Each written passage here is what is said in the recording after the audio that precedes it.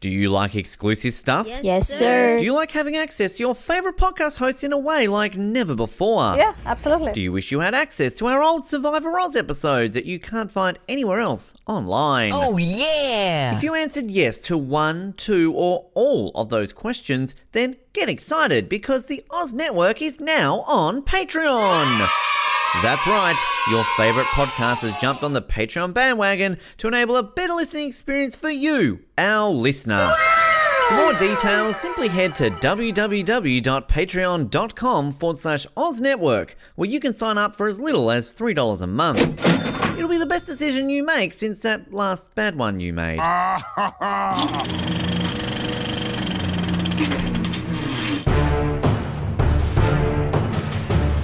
You're listening to the Oz Movies Podcast, only on the Oz Network. It is the Oz Network, coming to you once again for a spoiler-free review. Yes, we are doing these still. I know we've done a couple recently, but it feels like it's been ages since we've done one. Only about 2 weeks, but hey, whatever. We're back for another one, because we are doing The Suicide Squad. Not Suicide Squad, it's The Suicide Squad. If you don't know the difference, one has the in front of Suicide Squad. It's different, but kind of not. Are you with me? I think so. The latest movie... You lost all of us. DCEU, the 10th film. I can't believe it's the 10th film in the DCEU. And looking forward to talking about this one today. My name is Ben, and so smart me, enjoy books so much. Oh, that is such the Ben quote. When it's in the movie, I'm like, I have to use that. I have to use that quote. My name is Colin, and probably don't need to say this, but that isn't an open invitation for you to cough without covering your mouth. Sorry. I wanted to just go, hand. I wanted to read the whole thing that I read out beforehand, but it wouldn't have been out of context. I'll try that again. My name is Ben, and all names are letters, dickhead.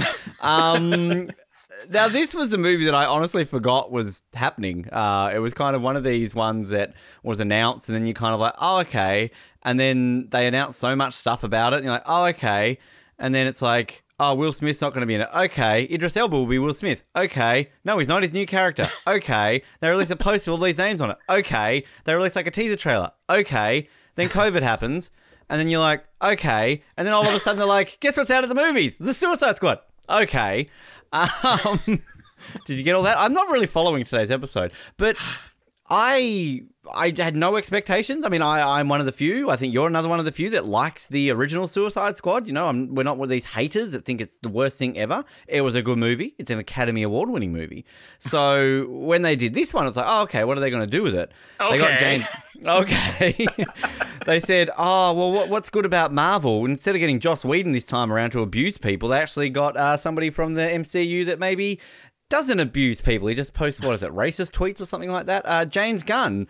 And, okay, we have The Suicide Squad, which I'm going to say right now, I thoroughly enjoyed. I thought this was a great movie. I laughed. Yeah. I was hooked. I don't think at one point in this entire movie was I going like, oh, Black Widow, is this over yet? Like... Loved it. I really did. And I feel like I'm just kind of the cliche Ben Waterworth now that I can never say a bad word about the DCEU, that I'm going to love everything they put out. But tell me when they put out a bad movie and I'll tell you when I can not like a DCEU movie. This movie was great. Yeah, I think we'll say this on all of our DC episodes that we do, but regardless of what people think about, oh, this movie's flawed, this is an issue with this movie, whatever. The fact is, those movies exist within the MCU as well, and just nobody wants to say anything. And it's that I think it was on one of the Avengers Honest trailers where they even made a joke about that, where it's like, it doesn't matter, how garbage something Marvel puts out is, we're gonna love it anyways.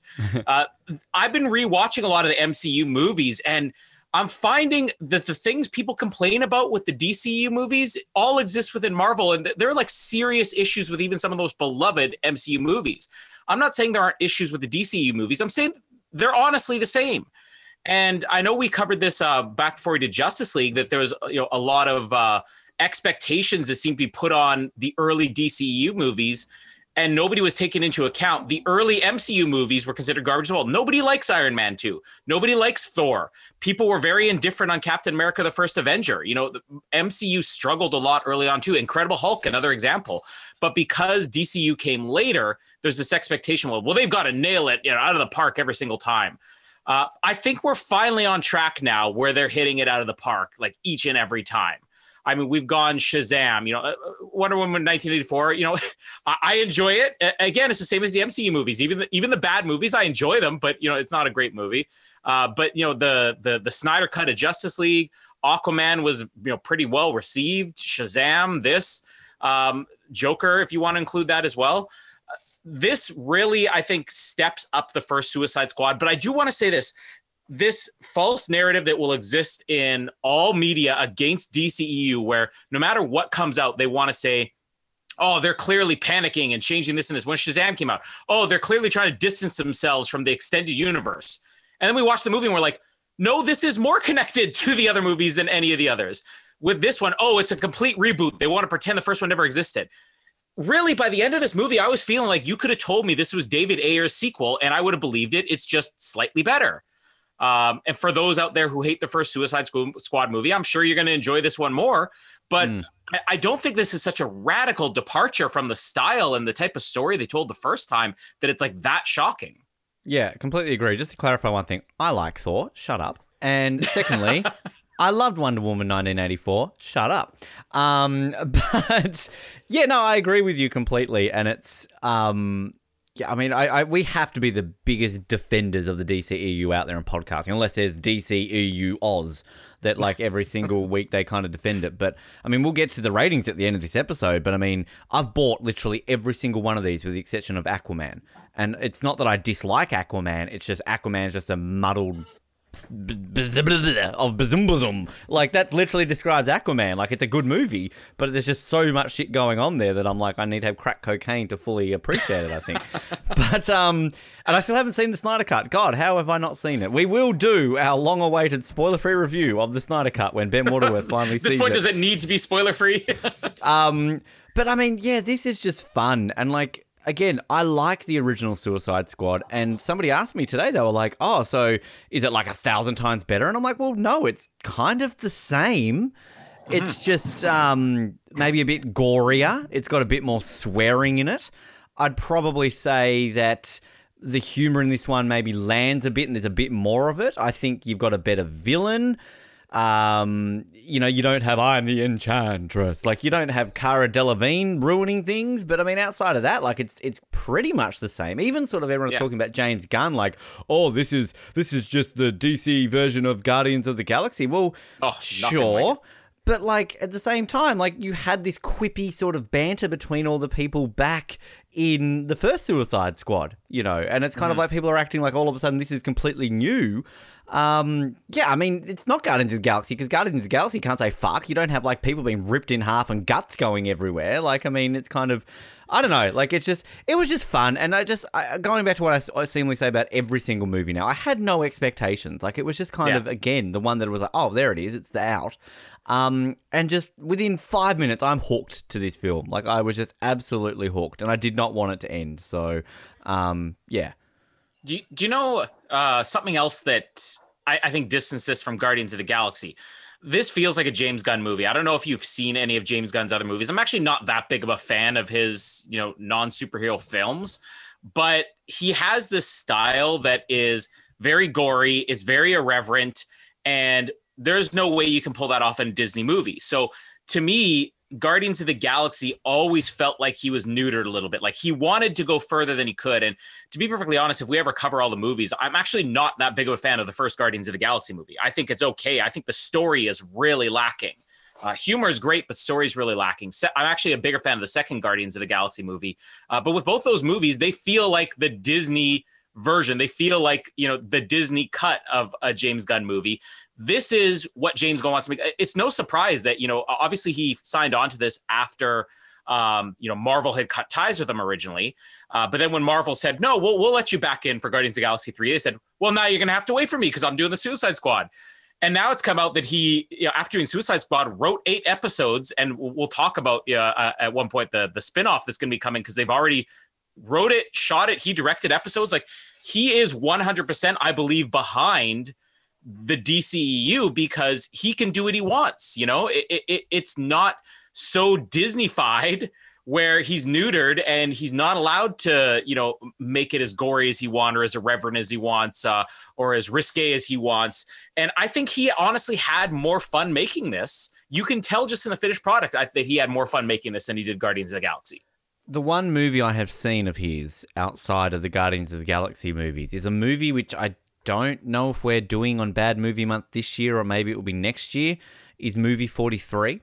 And was he in that? He did one of the segments in it, I believe. But I weirdly liked Movie 43. It was stupid. Like, trust me, it's like Die Another Day. It's stupid, and I can see why people hate it.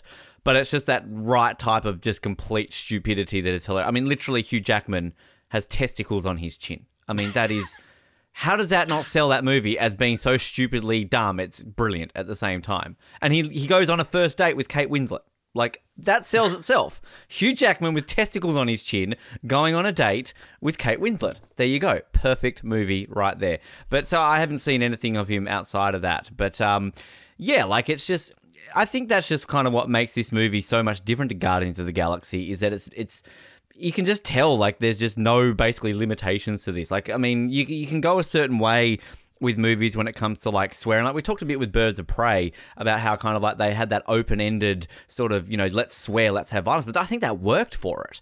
And, I loved Birds of Prey. I think it was a great film. But, I mean, this just is a type of movie that works. Like, I mean, if only the original Suicide Squad maybe had this, it would be maybe more well-received. I'm not sure. But, I mean, this is, again, as you saying before about what you say with the DCEU and comparing it to Marvel, what I always seemingly say with the DCEU is that these movies are connected, yes, but like they also stand on their own 2 feet so much better than the MCU movies. It's hard to kind of, like, there was so much stuff in Black Widow that clearly there were references to so many things, but because I have watched the MCU through once and I don't know a lot of those movies besides when I saw them a few years ago, I don't know the references. With this, like... Yeah, I like having connected movies and references and that, but this, you could literally watch this without having watched the first Suicide Squad. You could watch this without having seen a single DCEU film, and you would, be fine with it. And that's kind of what I weirdly like about the DCEU, as well as liking the fact that they do connect them, but not on the level that they try and do with the MCU.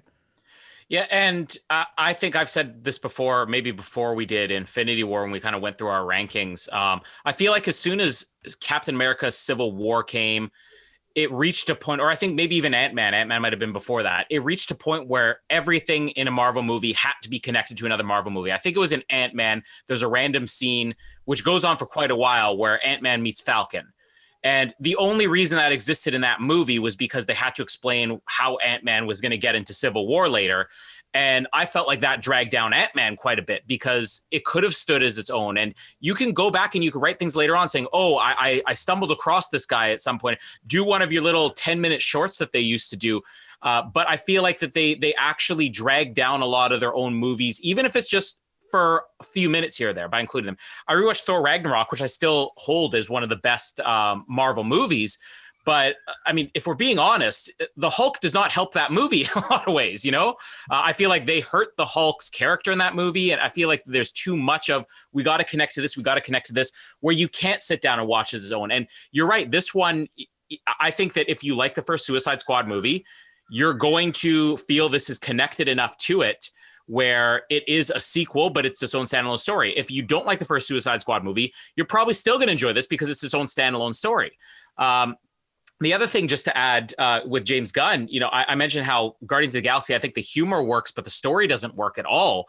Guardians of the Galaxy, those movies are comedies first and action movies second. This is, I would actually say, even though I find it funnier than Guardians of the Galaxy, I would say this is kind of a action drama first and then comedy second. Like, they'll let a joke come naturally. And it's not like, oh, we got to have a punchline here. Let's let 10 minutes play out where it's serious drama. And especially when we get close to the end of the movie, where everybody's sort of, okay, this is your mission, this is what we got to do.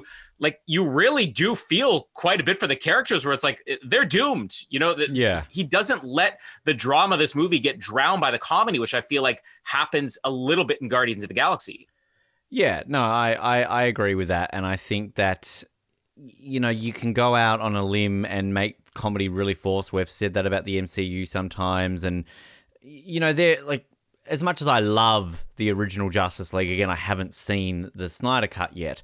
There are definitely moments in the OG Justice League where kind of you could say, okay, the humor's a little bit like they're trying to be a bit too Marvel-y here.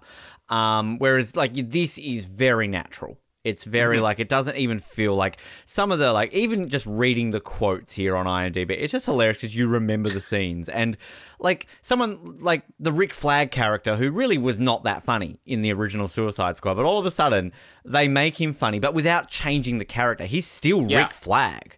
You know, he's still that character. I mean, Viola Davis as Waller, like, I mean, she's not meant to be funny, but she has moments there where she kind of is, and she becomes even more sadistic in this movie. And then to kind of go on the whole, like, I mean, it's, in a way, it's kind of like Space Jam: A New Legacy in the fact that, yeah, like, there's more references in this than there is, like, Space Jam kind of is more of its own 2 feet, and they kind of just throw away a couple of throwaway jokes. Whereas this, like, I mean, it reminds you of Aquaman did, because Aquaman had very limited references. There was a couple of lines here and there. And this one, it's kind of, there's a couple of lines here and there.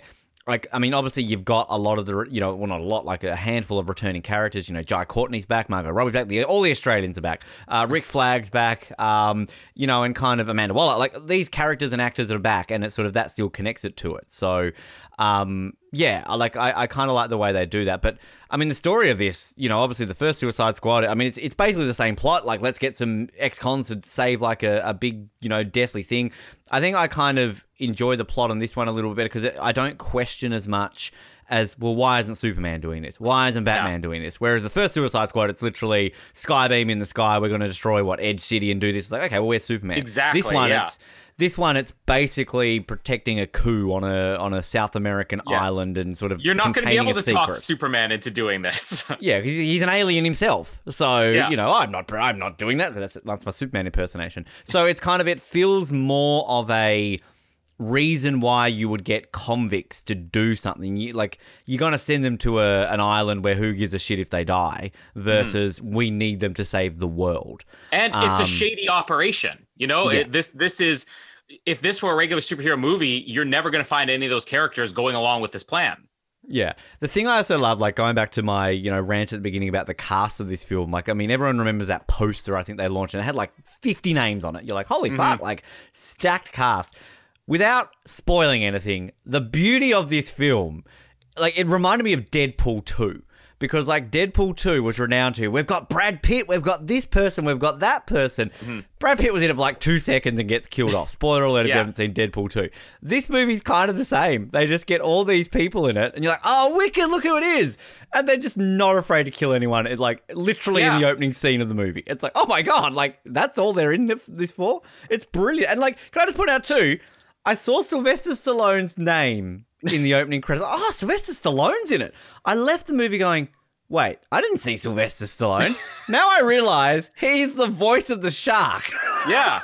That's very Vin Diesel. You didn't know that? With Groot. No, I didn't know that. I had no clue. But I love that. Like, that's kind of like how they got George Clooney to do the voice of the dog in one of the South Park episodes. Whenever they get, like, celebrity cameos in South Park, they'd get them to just voice an animal. Like, I just think that's brilliant. But, I mean, the cast of this film is so stacked, but I just love how they're not afraid to do whatever the fuck they want with this cast. Yeah, and you alluded towards the opening sequence. Something very clever is done. I think this is one of the things that does set it apart from the first one. It's a lot more stylistic at times, especially in the opening of the movie. Like, it really messes with you. Like, wait, what's going on? Wait, who's doing this? And who are they with? There's a way that the whole opening sequence is structured where it does catch you off guard. You're like, wait, what happened to this character? Wait, this character lived, this character died. Like, it's very clever that the way he put that together without it ever being obvious. And even as the movie progresses, you know, we'll just say, without giving away any spoilers, characters do die in this movie, but it makes sense when they die and it catches you off guard. It's not one of these things where, you know, it's so obvious that they're going to die, but then it's handled like, if we're all being honest, you know, the Han Solo death, we all knew it was coming in Force Awakens, but it still caught you off guard. That's not taking away from that death. But this movie, it's different. It's like, how did they just kill that character? Yeah. And then you're like, you let it sit for a few seconds. You're like, whoa, that's actually really smart. That's really effective. This I'm sure will be ripped apart in the media, you know, at points saying it's like, oh, you know, they're making fun of other DCU movies by killing off this character, killing off this character. It's not that at all. It's just, it's a clever way of handling the movie and keeping the stakes alive in the movie, because this is probably one of the few times, there's lots of movies, Game of Thrones is renowned for this. You know, we're just going to kill off whoever we want, and the audience never sees it coming. But even in Game of Thrones, like when you reach the end, when Ben eventually reaches the end of Game of Thrones, I know when we reach the end of Game of Thrones, you still know there's certain characters that they're not going to take from you. You sort of look at the supporting cast. With this, you're like, okay, all bets are off. Maybe they're going to kill off Harley Quinn. Maybe they're going to kill off Rick Flag. Maybe they're going to kill off Bloodsport, Idris Elba or whatever. You honestly have no clue. With Sylvester Stallone, I just want to say, I knew he was going to be King Shark going into this, which I thought was brilliant because he was in Guardians of the Galaxy as well, kind of had a cameo. So he's a James Gunn guy.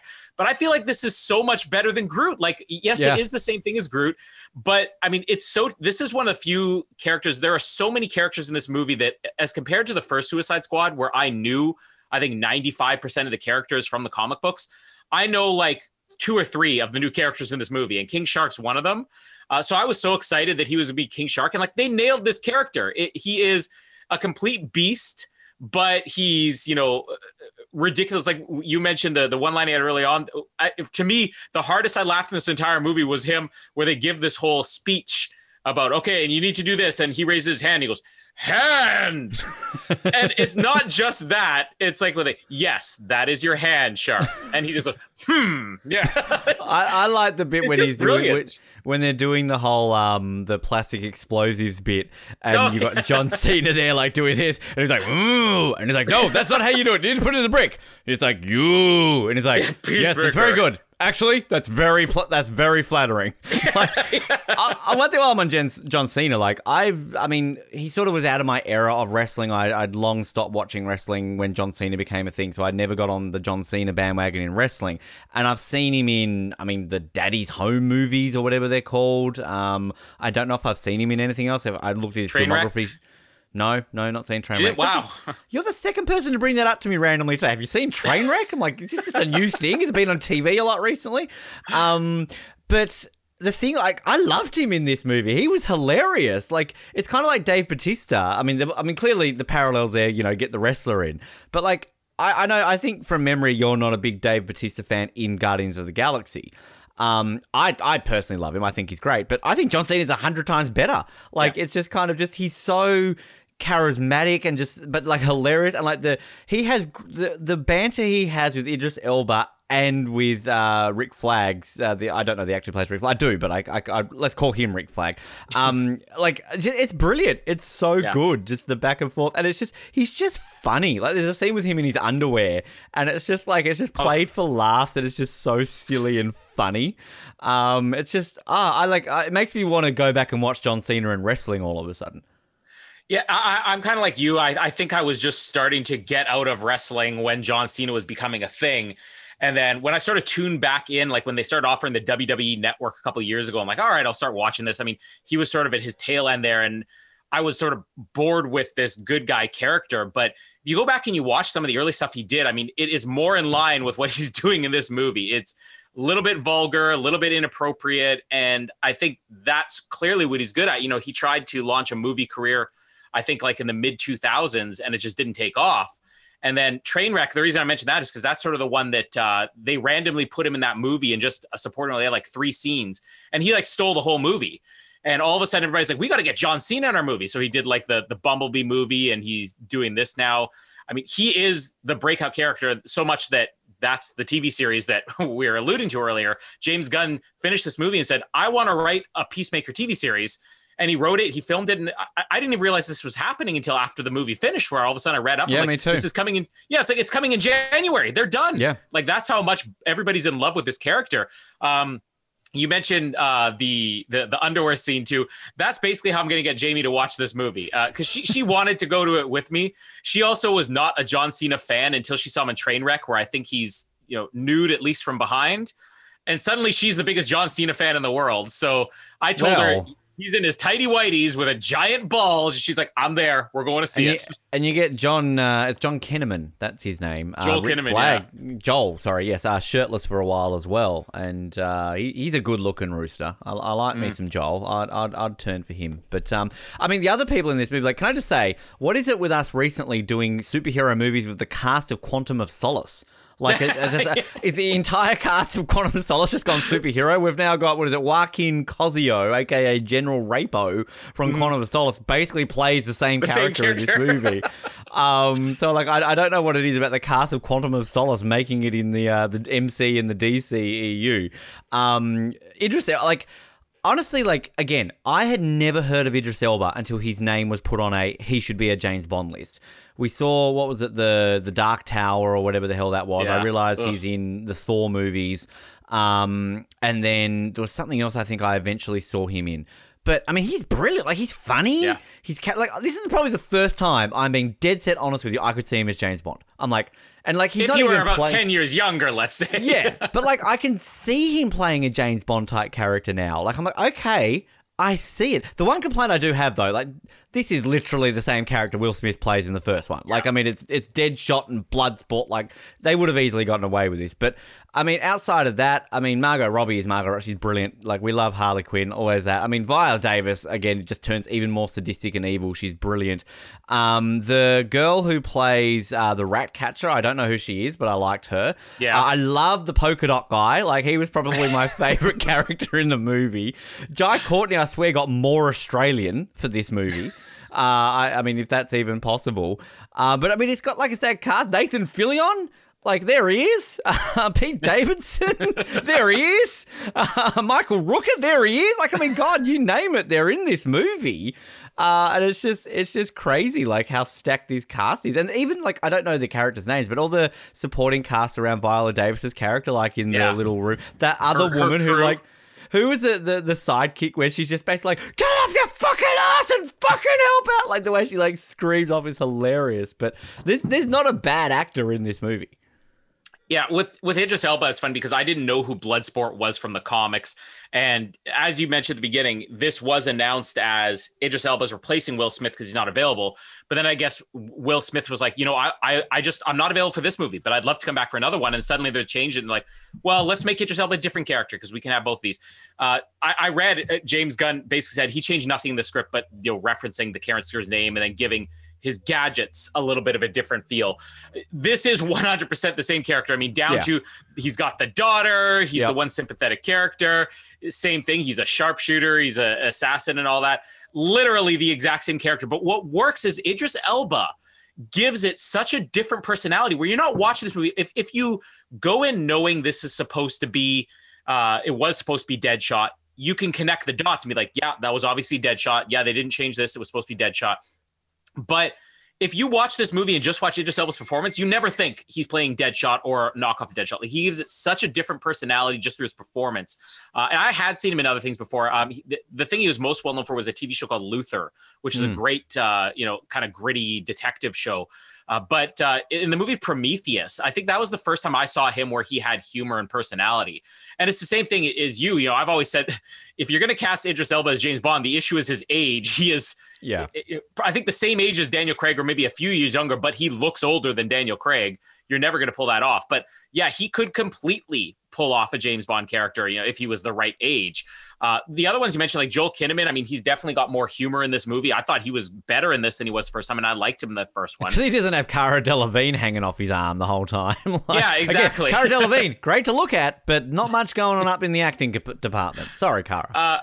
And you mentioned earlier, you didn't mention him as far as the cast goes. You mentioned earlier this has a better villain, but Peter Capaldi, who plays the villain, is the Thinker. I feel like what's he off? He's off so many things. He's Doctor Who. Oh, I feel like, okay, I've never watched Doctor Who, but for half of this movie, I'm thinking, didn't that dude play Doctor Who? Like, I've never watched Doctor Who in my life, but like, to me, I'm going, did he not play? But I think I've seen him in something else. Sorry, continue. Yeah, no, he's absolutely brilliant in Doctor Who. So when I knew he was going to be in this movie, I was hoping that he would have played like a weird, quirky character, because this movie has the right balance between being modern and everything about it looking like a modern superhero movie and a lot of throwbacks. And his is kind of a throwback with the little sensors hanging out of his head, but he doesn't go like full goofy at any point. Like he's still a sinister villain while being a little bit quirky, a little bit funny.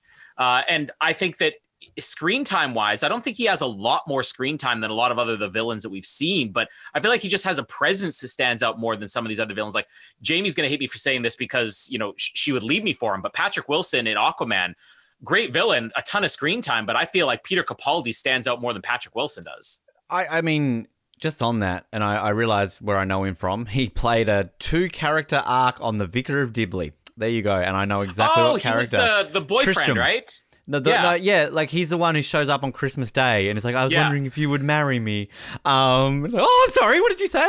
I can't believe you like The Vicar of Dibley. We need to do The Vicar of Dibley. I love that show. You would recommend it. I got the BritBox app, mostly for old Doctor Who stuff, and you'd recommended that show. So I watched through a bunch of it, and I saw Peter Capaldi last year. I'm like, Peter Capaldi was in this show. Yeah. So yeah, he's an incredible actor. I think it's great when you have these actors who have been around forever and they sort of catch their big break late in their career. Yeah, no, I agree. But, like, it's kind of going on that page, like, have we had any DCEU movie that has had a bad villain? I think we are kind of almost perfect, really, with it. I mean, I haven't seen Zack Snyder's yet, so I can't comment on that. I mean, what's his face? Pedro Pascal, brilliant in Wonder Woman 84, whether you like it or not. Ewan McGregor, do we need to even mention that? Oh. What's his face in Shazam? Brilliant. You just mentioned him in Aquaman. Great. Justice League, sure, there were some issues there. Wonder Woman, yeah, okay, he was fine. Original Suicide Squad, okay, Cara Delevingne. Batman v Superman, Zod, yeah, exactly, and Batman v Superman, okay, sure, issues there. But, I mean, God, again, going back to the comparisons of the MCU, Jesus Christ, we've had a few terrible ones in that. But even Marvel fans have always sort of given up the fact that it's like, yes, I'll admit DC has better villains, but it's not just they have better villains. I mean, they're using some obscure villain. The Thinker is not a well-known villain. Black Mask is not a well-known villain. They're getting the right actors and then putting the right emphasis on these characters so that they are memorable and they are sinister and they are, dangerous. The one thing that I went into this movie, like, again, I always say I've never read comics. I know the main ones. Like, I very rarely know references.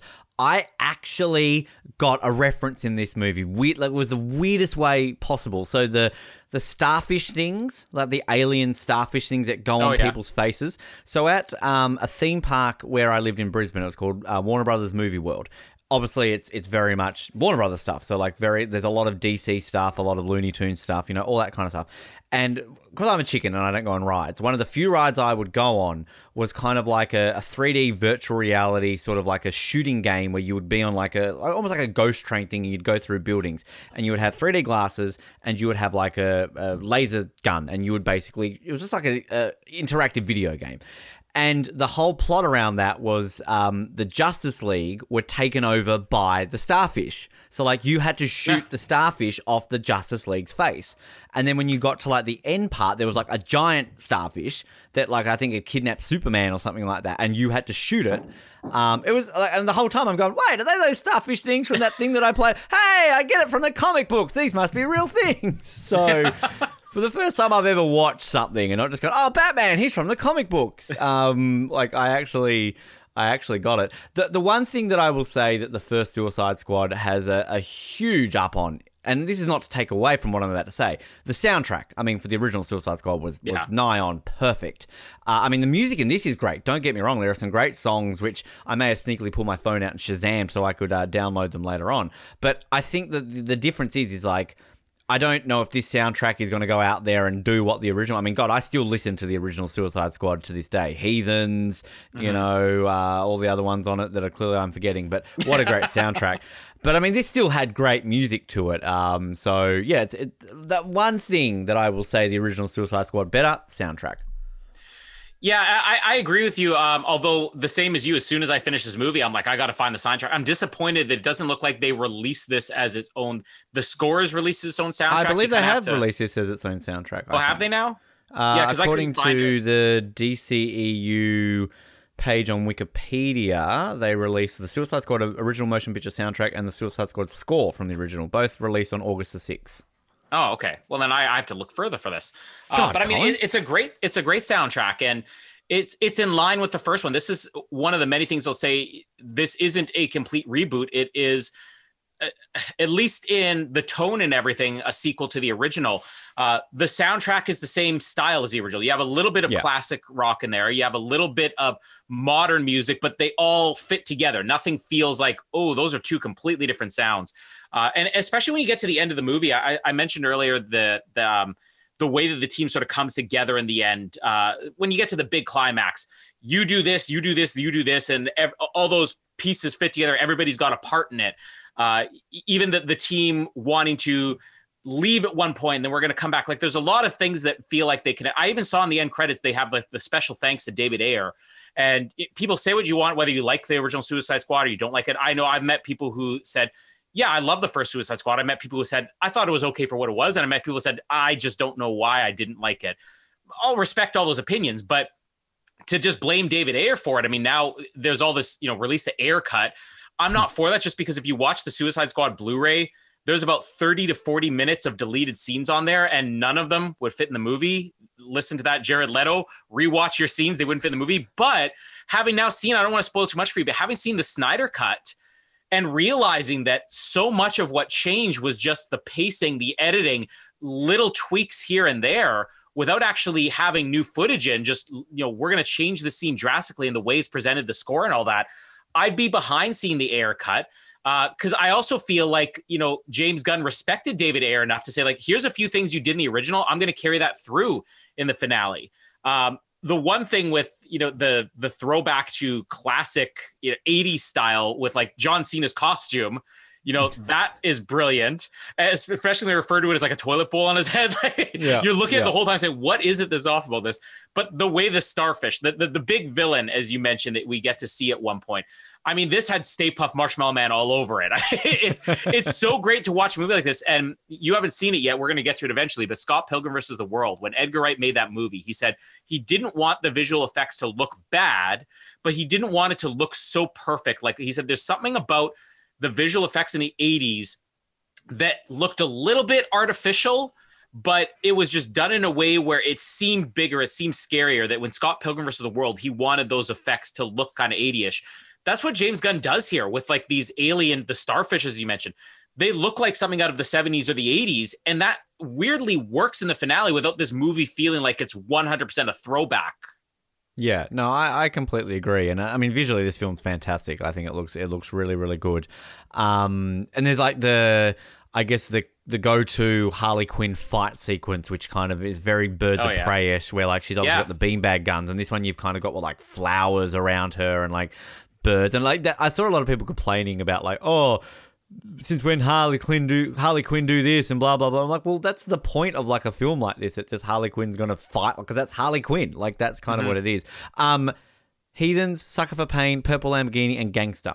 They're the 4 songs. Yeah, the big ones from what's the movie called? Suicide Squad. Yeah, that's Suicide right. Squad. Literally the same title as the movie without the. Oh, I get it now. That's how they're connected. Wow, there you go. I see what they did there. I don't really have much else to add. I mean, I think I've kind of covered for the most part. I mean, critically, this is actually doing very, very well. In terms of the reviews, this is actually the second highest rated DCEU film outside of Wonder Woman on Rotten Tomatoes. This has a 91% right now. Wonder Woman only at 93%, which is good to see. And Metacritic, it is also the second highest behind Wonder Woman. People are talking this up as being a bit of a failure at the box office. Well, I mean, there's a slight reason behind that. Yeah. Something's happening in the world, I think, right now. I don't know. Have you heard about it? This is the thing. This is where the media, again, is completely biased against DC movies because sure, Black Widow made like $80 million or whatever. And then the box office dropped off completely. This opens with 26 million and they're like, oh, well, it didn't even open near Black Widow. And both of these movies are available on streaming platforms as well. Big difference. Black Widow was available on Disney Plus if you're willing to pay $35. This was available on HBO Max for free if you had a subscription. That's going to cut any movie's box office. I mean, I don't think we could judge the box office of anything until we actually would look at what they're making from these streaming. HBO Max must have offered a ton of money for all these Warner Brothers movies. You know, the same thing with Kong versus Godzilla earlier in the year and all that. But the second part is this is an R-rated movie. And I was glad to see at least one article not saying, oh, this movie's a failure, and saying there has not been an R-rated movie that was released during the pandemic, let alone an R-rated movie that was released on a streaming platform for free as well. I mean, in the end, this movie's probably going to make them a fortune. And one thing I'm glad at is that James Gunn's already said, yeah, I'm going to come back and I'm going to do another one. I mean, he's fulfilling his obligation to finish Guardians of the Galaxy, but this is why I said earlier, he's 100% behind this. He says, I'm going to come back. I'm going to do the sequel. I'm going to basically do the same thing I did this time. I'm going to change up the characters, and I'm making a Peacemaker show. Which, can I just say, I'm glad we're going back to your point about Will Smith basically saying, I'll come back. Like, I actually really want to see Will Smith and Idris Elba together in a film. Oh, yeah. Like, that would be brilliant. Like, that would just work so well together. And I'm reading here on Wikipedia, it's funny how they say about the underperformance. So, like, the underperformance was blamed on the ongoing concerns over the COVID Delta variant, the simultaneous HBO Max release, the overall mixed reception of the DCEU, and the confusion of whether the film was a sequel, spin-off, or reboot. Can I just point out that this whole DCEU hate is dead? Because let's point out that outside of Wonder Woman 84, which still is at a 59% on Rotten Tomatoes, it wasn't terrible. The only, quote, bad films based on reviews, Suicide Squad, 26%, 2016. Batman v Superman, Dawn of Justice, 29%, 2016. Justice League, 40%, 2017, and that was the non-Snyder cut. Man of Steel, 56%, what was that, 2013. So every movie post-2017, we've got Aquaman at 65%, which made $1.5 billion. Zack Snyder's Justice League, which clearly has done well enough to get a 71%. Birds of Prey, 79%. That was considered a bomb, but it was, still did very well. Shazam, 90%. The Suicide Squad, 91%. Wonder Woman, 93%. Now, we don't have time to go through all the Marvel ones at the same time, but I mean, you've got the majority of films are sitting above 60% in the ratings, including Aquaman, which again, $1.5 billion that made around the world. So, like, why do people still shit all over the DCEU? Like, I just don't understand it. Media bias. Like, it's almost like Marvel has given them money to say, don't say anything good about DC, because you'd be hard pressed to find one of these movies that people didn't genuinely enjoy. And the ones that haven't made as much money have been the R-rated. I mean, Joker made a ton of money. Well, I was going to mention Joker. Take it out of the DCU because it's not technically part of the DCEU. But I mean, outside of that, I mean, how many Oscars did that get nominated for? It won Best Actor. I mean, like, it got a shit ton of praise outside of that. And that is, whether it's a DCEU movie or not, it's still a DC movie. No Marvel movie has won Best Actor at the Oscars. So... Yeah, I mean, we're nominated for Best Picture. Yeah, Paul Rudd. Paul Rudd was robbed, but I'm not knocking Marvel. I'm saying, me neither. These two franchises are the same. They both hit and miss in certain areas. They both have their big movies. I mean, and the perfect example is when Captain Marvel came out. It was all, oh, this is incredible. It's the first female superhero movie ever. Do you forget Wonder Woman from years earlier? And now a couple years later, everybody's finally admitting, Captain Marvel, not such a great movie. But I mean, this is great. I think this movie is going to stand the test of time. I think that as more people see it, forget about what it made for box office, the amount of people who have seen this on HBO Max. I mean, I think that it's gotten really positive response, and I'm excited that they're going to make a sequel. And, I'm excited that we're going to be able to tie these characters together from the first and second now, because Will Smith is not out. And like you said, there's something they do in this movie with Bloodsport and another character where there's a competition going on. Yeah. Just imagine what it's going to be when Deadshot and Bloodsport are together. That is literally one of the funniest scenes when they're trying to, like, compare them. And it's kind of like you sort of have this whole big speech about how they're basically going on about this is what they do. And then, like, even I'm, like, watching this going like, wait, didn't they just say this about another character? And then, like, that's the whole joke. They're like, wait, you do know that that's the same as me, right? So, anyway, I mean, I'm obviously buying this movie. I'm assuming you're doing the same. Yeah, absolutely. Which, I mean, looking at my ratings, I've bought every DCEU film with the exception of Aquaman, which was a rent. And I think based on what I can see here, you've done the same, except you rented Wonder Woman 84. Did you rent Aquaman? I think I rented the original Suicide Squad as well. Let's see here. No, you bought Aquaman, and Suicide Squad, you did rent it as well. So, and those are strong rents still. Like, I haven't not enjoyed any of these movies. Yeah, no, absolutely agree. And 100% agree. I mean, don't know off the top of my head where I would rank this. It would probably be top half. But I would have to kind of really think about how that would go. In terms of what we've got coming up, obviously our TV shows, we've got 24 Breaking Bad. Lost is coming soon. I can officially confirm that Lost is around the corner. In only a couple of days, though, Colin, it is a significant anniversary on the Oz Network. It is our third. Boy. Is it our third? It is our third anniversary of The Room. And we always promise that every year, on the year that we release The Room, we would do an episode on The Room.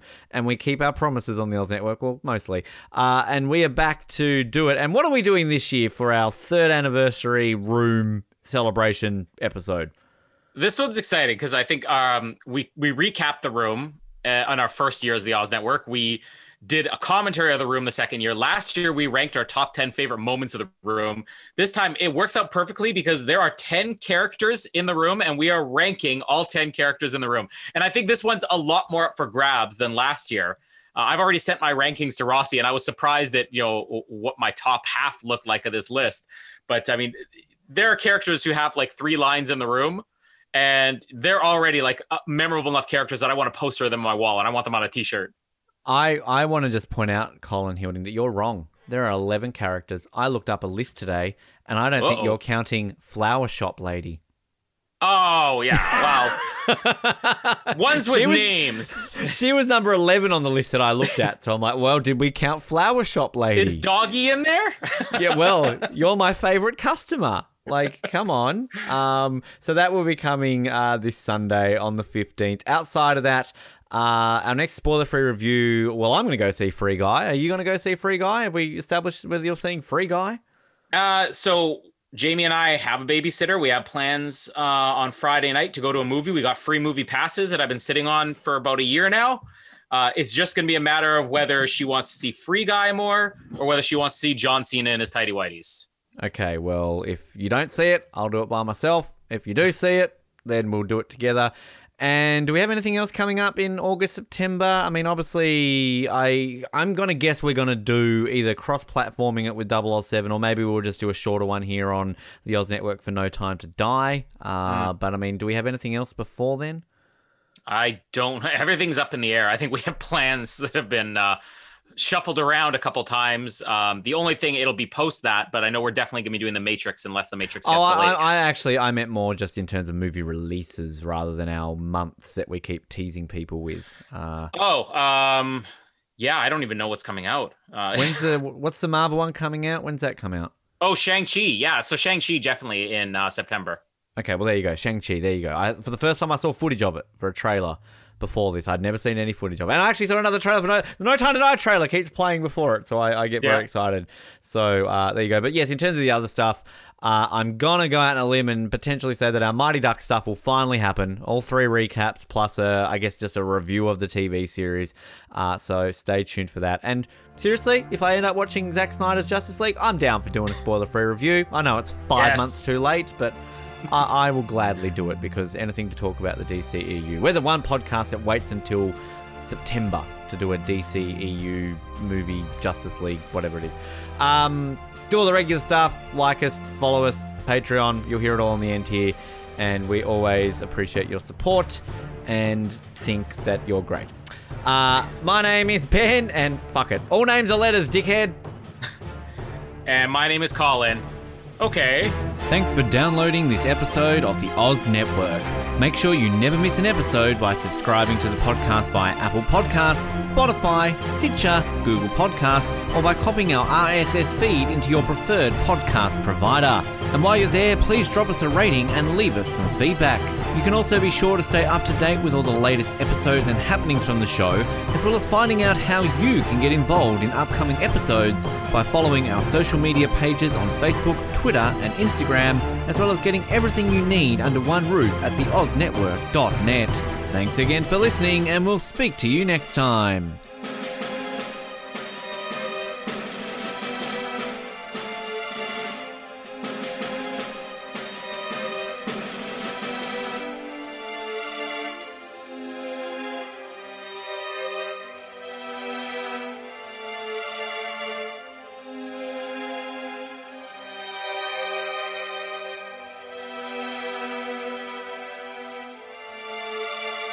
Do you like exclusive stuff? Yes, sir. Do you like having access to your favourite podcast hosts in a way like never before? Yeah, absolutely. Do you wish you had access to our old Survivor Oz episodes that you can't find anywhere else online? Oh, yeah! If you answered yes to one, two, or all of those questions, then get excited because the Oz Network is now on Patreon.